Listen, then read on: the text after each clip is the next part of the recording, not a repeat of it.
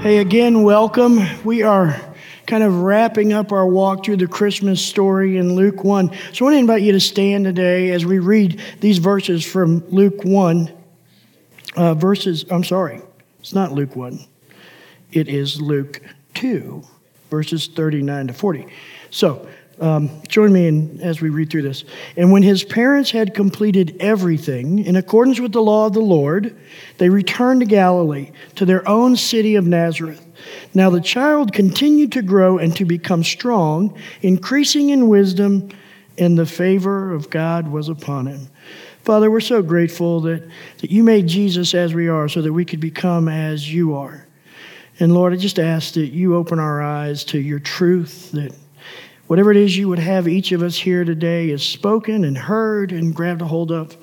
We just ask particularly that you pour a special blessing on all of us, those that are online and those that are here on this Christmas day, that the gift that we receive from you is a heart that is more focused on you, a mind that thinks your thoughts, and lives that are totally committed to intimacy and relationship with you. And we ask that because today is Christmas, and your Son came to save us. And it's in his name that we ask. Amen. Hey, so you guys can have a seat. The reality of it all is Christmas is about one person. Who is that one person? Jesus. It's simply about him. And you wouldn't necessarily know that all the time when you look around, but we bring a lot of distractions into Christmas and we become so fixated on so many other things. But that doesn't change the fact that Christmas is all about Jesus. And even as Christmas becomes more and more of a secular holiday to so many people, it's still all about Jesus. So some people celebrate Christmas as a holiday, but not as a holy day. We see that in our culture, right? Christmas is this great holiday in the stores and on the television and in media, but it's not necessarily a holy day. And here's the problem with celebrating Christmas as a holiday instead of a holy day. When we do that, we miss the entire point of it all. When Christmas becomes a holiday rather than a holy day, we miss everything that it's about. It all goes by the wayside. We miss the hope. We miss the joy. We miss the invitation, the peace, the love. All of those things are what make Christmas a holy day. But those things aren't necessarily present in a holiday. And I also know that our consumeristic culture tries to tell us that it's really difficult to tell the difference between a holiday and a holy day. Tries to blend it all together so that we can look at it and go, well, it's Christmas, so we need to spend money on this, or we need to buy that, or we need to do these kinds of things because that's what the holiday looks like. And I want to tell you what I think the difference is between Christmas as a holiday and Christmas as a holy day. I think it's this. I think this manger is the difference between a holiday and a holy day. See, the holiday of Christmas doesn't need a manger. It usually doesn't have one. The holiday movies that are about love and giving don't have mangers in them. The store displays about presents don't need a manger in them. The decorations that we see all over the place with Santa Claus and Frosty and Rudolph, they don't have mangers in them. And that's because they don't need a manger. A holiday doesn't need a manger, but a holy day has to have one. And that is the central focus that changes the difference between a holiday and a holy day. The holy day of Christmas has the manger as its central focus. And you think about it, nativity scenes, like you have one in your house or you see one at a church or in someone's yard. What's always at the center of it? Right in the middle of it is always the manger. Remember, as a kid, we had these great nativity scenes, and when my mom or dad wasn't watching, we'd play with them because they didn't want them broken and knew that we broke things as much as we said, no, I won't break it. But we'd rearrange them and the animals and things. But even in that, we still always had this manger at the center because this is the meaning of it all. The true joy and peace and love and hope and goodness and compassion of Christmas are all in this manger. That's the difference between a Christmas holiday and a Christmas holy day. And I think the distinction between those two things is something we need to pay attention to as a church. Not temple, but the church of Christ in the world. We need to ask ourselves, what's at the center of our Christmas celebration? Is the manger a prop? Or is it the actual focus? Are our Christmas services about who we are and what we do and our abilities and our creativity? Or are they simply about the manger? The manger is the single thing that keeps Christmas a holy day instead of just a holiday. So I want to read verse 40 again that we just read. Now the child continued to grow and to become strong, increasing in wisdom, and the favor of God was upon him. That verse is what makes this manger central to Christmas as a holy day. That verse is what tells us this is the point of Christmas. It speaks to the heart of the manger, and the heart of the manger is simply this: the humanity of Jesus. Jesus becoming man, God himself becoming flesh for us. What theologians call the incarnation, right? God coming as a human being. That's what the manger's about. Because here's the deal. A human baby needs a place to lay and to rest, to be safe. A human grows and becomes strong and increases in wisdom. A human needs the favor of God to be upon them for provision and security and to live a life that's truly satisfying. You see how the manger is about the humanity of Jesus? It's about the incarnation. And that's what makes Christmas a holy day instead of a holiday. Jesus was fully human in every way. Same way that you and I are human. This is what Dallas Willard, author and pastor, says about the incarnation. Incarnation does not concern just the events of his conception and birth. It was the taking on of flesh in all its human meaning. He could live in your circumstances now.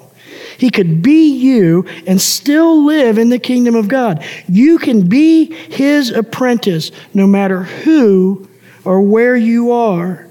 It is as his special friends, living interactively with him, that we know the truth and have the freedom, the power over evil that comes with such knowledge. I want to go back to part of that quote from Dallas Willard. He could live in your circumstances now. He could be you and still live in the kingdom of God. You can be his apprentice no matter who or where you are. Think about that for a minute. That's what the manger means. The manger is our invitation to live in God's kingdom here and now as an apprentice of Jesus. This is why the incarnation is necessary. Because Jesus' humanity makes that possible. Apart from his humanity, I, as a human being, cannot live into his kingdom here and now. That's why the manger moves Christmas from a holiday to a holy day. The manger is all about Jesus stepping out of heaven and into the world he created as one of us. And so we have to address two things about the incarnation if we're going to fully live into the joy and the hope and the peace of it, which is what makes Christmas a holy day. The first question we have to ask and address is, why the incarnation? Why? Why did this have to happen? And the second is, what does it mean for us? And in order to answer the first question, why the incarnation, we have to go to Hebrews 2. I want to encourage you to spend some time on this cold, breezy Christmas day this afternoon. Maybe sit around the fire and open your Bible and read Hebrews 2. It will tell you everything you need to know about the incarnation in ways that you will find very difficult to understand. But it will still tell you everything you need to know. And so here's what verse 10 in Hebrews 2 says. For it was fitting for him, talking about Jesus, for whom are all things, so everything is for him, and through whom are all things, so he made everything. It was fitting for him, for whom are all things, and through whom are all things, in bringing many sons to glory. to perfect the originator of their salvation through sufferings. So the incarnation is necessary to bring many sons and daughters, that's you and I, to God. Jesus is the originator of salvation. He is the one who was perfected by sufferings. Sufferings he endured on our behalf. His perfection, in order for it to have any benefit for us, had to be brought about in humanity because humanity was imperfect. God is not imperfect. God did not need the incarnation. We are. Therefore, Jesus, simply divine as God, could never bring us perfection. He had to become human to do that. And so here's the other thing the incarnation is necessary for. It's necessary to disarm Satan of his greatest weapon, death, and to free us from the fear of it. Listen to verses 14 and 15 in Hebrews 2. Therefore, since the children share, and that's us, children, share in flesh and blood, he himself, Jesus, likewise also partook of the same, so that through death, this is the punchline, he might destroy the one who has the power of death, that is the devil, and free those who through fear of death were subject to slavery all their lives. He's conquering death. He's conquering the one who has the power of death. He had to become a human being in order to do that for human beings. What these verses are referring to is the cross and the resurrection. And here's what we have to understand. We have to understand that this manger is God's doorway into our lives. This is how he came into our lives. The cross is our doorway into God's life. That's the sum total of Emmanuel, the word, God with us. The manger is God with us here now in our humanity. The cross is us with God, God with us in his divinity. And so we needed a Savior who was fully human to conquer Satan, to make death a pathway to God. Because in the fall with Adam and Eve, Satan created death as a pathway to destruction. To die before Christ is to be destroyed. If there's no Christ, there's no hope in death. And so what Jesus did at the cross is repurpose death from Satan's original purpose, which is destruction, to a pathway to God. And so, just as Hebrews 10 says here, he removed the power of Satan and death and removed any reason for us as his brothers and sisters to fear it. We're free from that fear because he made death a doorway to God rather than a pathway to oblivion that Satan tried to turn it into. And here's the last thing about the incarnation. It enabled Jesus to be a sympathetic and perfect advocate, what the author of Hebrews calls a high priest for all of humanity. So listen to these verses in verse 17 and 18. Therefore, in all things, he had to be made like his brothers, so that he might become a merciful and faithful high priest in things pertaining to God, to make propitiation for the sins of the people. For since he himself was tempted in that which he has suffered. The temptation of Jesus in his suffering was to not endure the suffering. He's the only one of any human beings who ever had the power to not suffer and allowed himself to suffer on our behalf. So since he himself was tempted in that which he has suffered, he is able to come to the aid of those who are tempted. You see what that means for us? In short, what that means is Jesus really gets you.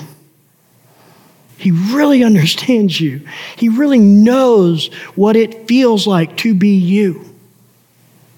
And so those moments that I think we all have at different times when there's sorrow or joy or temptations or hardships or there's the elation of certain things, the birth and death of human beings, because of the incarnation, God himself knows exactly what it is like to be you and to be me in every single moment of our lives.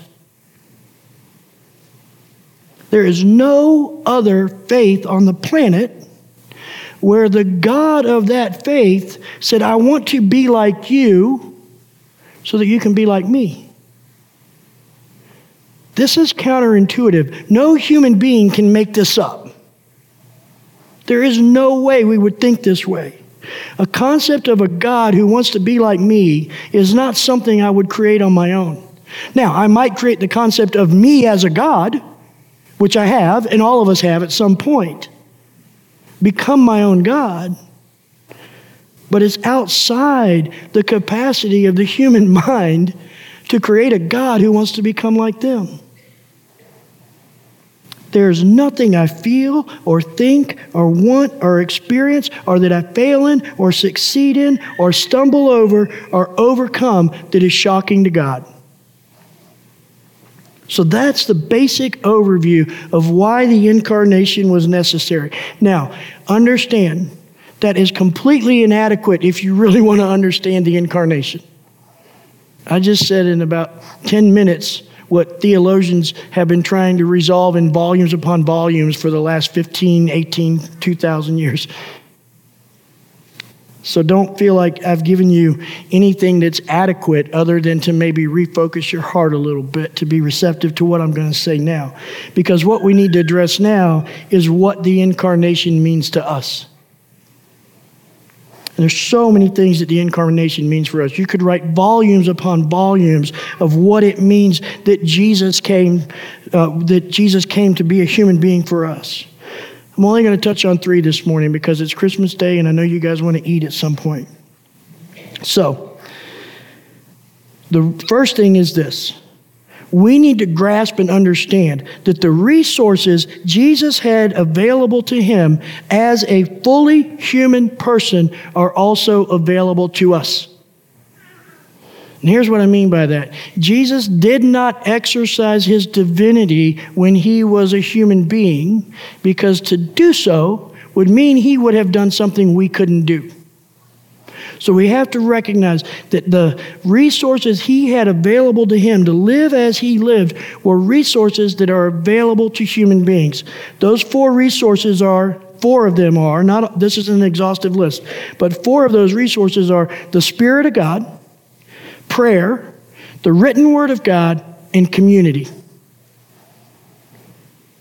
Jesus, as a fully human person, lived deeply into those things to live the life that God called him to live, which means that his perfect life, his power, his submission, his growth, his obedience, his connecting with others, his compassion, his peace, his joy, his goodness, his kindness, his faithfulness, and his surrender were all a product of these 4 things. That's important to note. You know why? Because we have access to those 4 things. There's nothing in that list that we don't have access to. They're available to us just as they were available to Jesus. And so maybe the difference between how his life looks and how my life looks isn't due to what's available to me. Maybe it's due to what I'm accessing. Maybe it's due to what I'm tapping into to try to live this life. And so the question is, am I seeking to abide in the Holy Spirit? Am I setting my mind on things above where Christ is?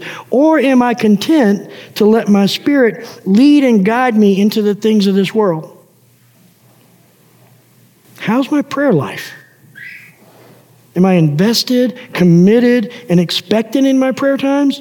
Or is it just something I randomly toss out of my mind, maybe with words, maybe just simply with thoughts, when things aren't going the way I wish they would go? Or is it the last resort that happens? I remember early in my Christian walk, I was helping somebody with a group of boys, kind of like our boys club here. And we were wrapping up, and one of the boys was playing in the front yard, and he fell on the driveway and hit his elbow. And immediately I'm running over there. I played sports and coached kids and understood kind of injuries and first aid. So I run over there and I start to see, I'm thinking, he might have broken his elbow. But this other guy who was with me walks up, put his hands on the child's elbow and started immediately praying. While I'm trying to figure out if he's got a break, he's praying for him. And that's the question. Is my prayer life an afterthought or is it a reflex? We need to press into the reflex of prayer. Train ourselves in that. Practice it. Do you listen to God twice as much as you talk to Him? A lot of times we don't view silence as prayer, but that's the very place God speaks to us. It's easy to walk into God's presence and rattle off words and say, God, this is where I'm at, this is what I need, this is what you need to know, amen, see you later. But do you sit and listen to Him? Do you give Him a chance to respond and speak to you? Are you rooted in His Word? Is His Word written on your heart? Is it at the forefront of your mind? Or are you more up on the last episode of Stranger Things or The Tinder Swindler than you are on the Gospel of John? We have to spend time in His written Word. And this next one's a tough one to bring up. I know it's a sore subject, but let me ask you this. How's your community? Coming out of COVID, this is something we just decided we don't talk about. Community and gathering is the Bruno of the church right now. We just don't talk about it. Because we feel as if COVID has justified us to detach from community. And we don't want to put the effort into coming back. Do you have people in your life who form a strong spiritual community? People that are sharing a deep desire to be in intimate relationship with Jesus. I think this is the place where Satan has attacked the church more out of COVID than anywhere else. See, because online church is a very good thing. Many of us probably would have drifted off if it wasn't for online church during COVID. But I wonder if it's a good thing that's become an obstacle to the best thing. I think there are a lot of people who have found that online services are now an obstacle to them. What's best? Community, face-to-face. And so the best thing when it comes to community is this here. Face-to-face, live gathering. Now I know there are people who can't, for whatever reason, come back into a face-to-face community, a tangible community. And you need to find it as best you can. But don't let the good thing of online church become an obstacle to the best thing of face-to-face, real Christian community. It's the experience we need. It's not a virtual experience. If you watch the video of Niagara Falls, you would never think that was an adequate substitute for an actual visit, would you? We made a trip there last month. It's the first time I'd been there. And I can tell you this, that no video splashed ice-cold water on my face and spray the way that did. No video had the rushing sound of the power of water over us when we walked back in the caves behind the falls. And it's the same with church. Virtual community is never going to be as satisfying as in-person community. And if that's all you can be involved with right now is virtual community, then you got to find a way to get all that you can out of it. But don't ever fool yourself into believing that a virtual experience can somehow be an adequate substitute for a real-life face-to-face encounter and experience of community. See, these are the resources that Jesus had, and guess what? We still have all of them today. We can still access all of those things. His works flow out of these powerful resources. His works didn't flow out of His divinity. They flowed out of the resources that He, as a human being, could tap into. Now, the primary difference between His life and my life is that He never left fellowship with the Father. I do that a lot. He never did it. Up until the point where He was on the cross. when he cried out, my God, why have you forsaken me?"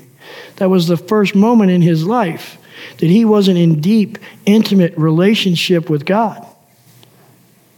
That was the moment he became sin for us.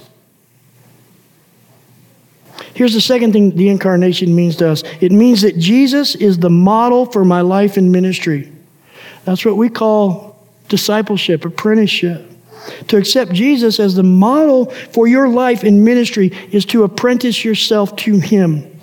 Simply put, apprenticeship is making a conscious choice and commitment to have Jesus as the model for my life. Apprenticeship to Jesus simply means that I have a desire to live my life as Jesus would live my life if he were me. It's just that simple. It doesn't require some great act of religious investment. It doesn't require learning certain things or knowing certain things and I can walk into it. It simply requires making a commitment that says, Jesus, I want to live my life the way you would live my life if you were me. And we commit to making that desire the central focus of our life. In short, the manger of my life becomes my commitment to live my life as Jesus would live it if he were me. And the model for life and ministry he offers is the same as the one he lived out. Led by the Holy Spirit, bathed in prayer, saturated in God's written word, and lived out loud in community together. And then finally, the incarnation shows us that we tend to underestimate what God wants to do through us.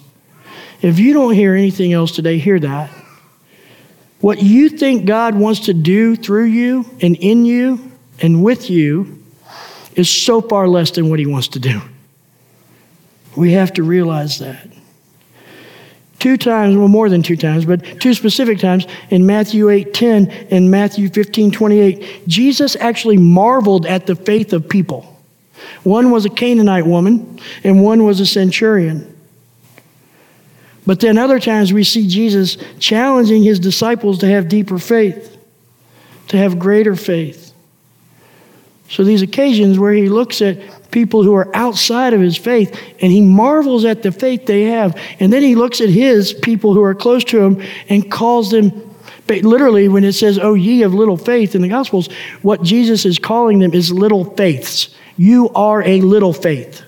You need to be a big faith. God wants to do way more in us than we realize he wants to do. We totally underestimate that. Listen to this in John 14:12. I want to remind you of this verse. "Truly, truly, I say to you, the one who believes in me, the works that I do, he will do also." Okay, that's good, right? Yay, I'll do those things also. "And greater works than these he will do, because I am going to the Father." And here's my question for you. Do you sincerely believe that you can actually do greater things than Jesus did in his name and by the power of the Holy Spirit in your life? Do you actually believe that? Do you wake up in the morning and go, I'm reading through the Gospels and I see these great things Jesus did. I can't wait to see the greater things he's going to do through me today. That's the invitation. But I think if we answered honestly, we'd have to acknowledge and admit that we underestimate what God wants to do in us and through us and with us. And so here's what I want to invite you into for the last week of this year. Before you come back next Sunday, I want to invite you into doing this. 4 simple practices to engage in. And they're practices that are going to help you tap into those same resources we just mentioned that Jesus lived out of. The first is to seek the Holy Spirit's leading and guidance and his calling by sitting in silence before God regularly each day. Pick a time each day this week and say, I'm going to sit in silence before God and I'm going to let the Holy Spirit come and lead me and guide me and call me.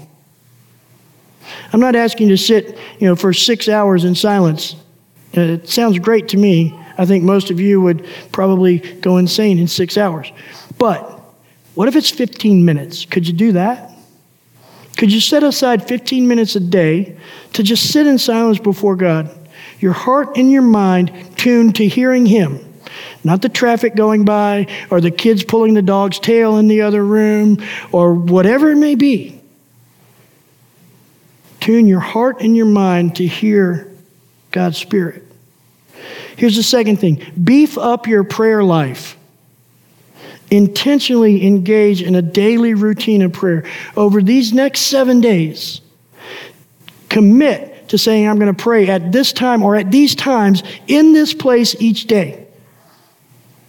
And do that. Read God's written word. This is the third thing. Don't study it, which is great, but simply allow your soul to marinate in God's word. Just read it. Read big chunks of Scripture in one sitting instead of the devotional verses that we read. Matter of fact, I'll go one further. I want to invite all of you to read the Gospel of John in one sitting this week. Find a spot and a space and sit down and read it. And if you have questions about it, jot them down in the margins or on the paper, but don't stop reading to look them up. Because if you're like me, squirrels are constantly going by and I chase them. But if you sit with the Gospel of John and say, I'm going to read this entire gospel in one sitting, I think what you're going to find is that you'll get a clear picture of who Jesus is and how He relates to God. But you're also going to find that He's telling you who He sees God as. And that's the narrative of God that we all need. The other thing that we'll do, we're going to go through the Gospel of John after the first of the year. I'd love for you guys to walk in and be prepared and equipped with having this gospel fresh on your mind. And then finally, here's the last thing and maybe the most difficult thing. Invest in Christian community. Now, I know that you guys that are here on a Sunday morning, it's kind of preaching to the choir. You're invested in community here. I'm not delusional enough to think that what brought you out in the cold on Christmas Day was me. What brought you out in the cold on Christmas Day was the people sitting around you. You're invested in the community. But invest in that Christian community. Be intentional about it. Maybe join a life group or find a core group of 3 or 4 people. I've got 3 other guys I meet with on Tuesday mornings. And we really don't have an agenda other than talking about God in our lives. What He wants, what He's doing. Find some type of spiritual cohort you can invest in. For some, it may mean that you need to invest in the community here and become a server here. Let me tell you, one of the best parts of yesterday was the community of servers behind the scenes. Talking, laughing together, planning together, resolving issues together, eating together.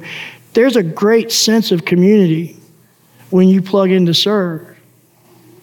The people who serve in Treehouse and in our children's area, they are a community within this community.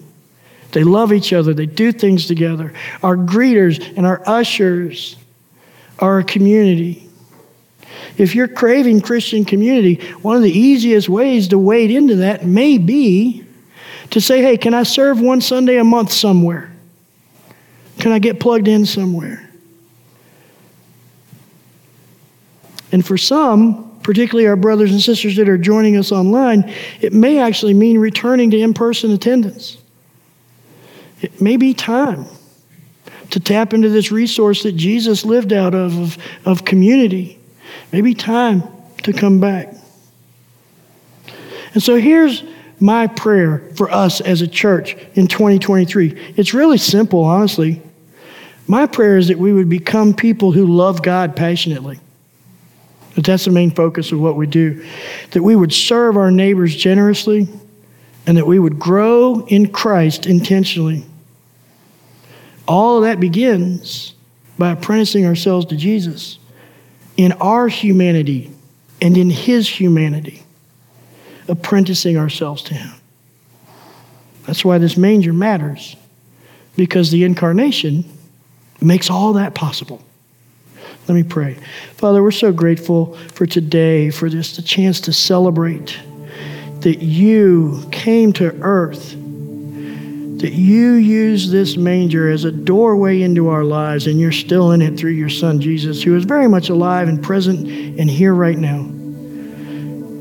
And so, Father, we know that the path to the cross started here, that the path to the cross started with you entering into our lives. And that cross is a doorway for us to enter into your lives. But, Father, I just ask that you keep all of us here aware and in tune to the fact that there's so much that happened between the manger and the cross. Don't let us become so eternally minded that we're of no earthly good to your purpose and your people here now. And so we ask you to make yourself present. We ask that you would have your Spirit lead us and guide us, that we would be the kind of people who commit to prayer, that you open up a deep desire in our hearts to read and to know your word, and that you connect us in a community of believers who love each other because we all have your Son as the head. We ask all that in Jesus' name. Amen.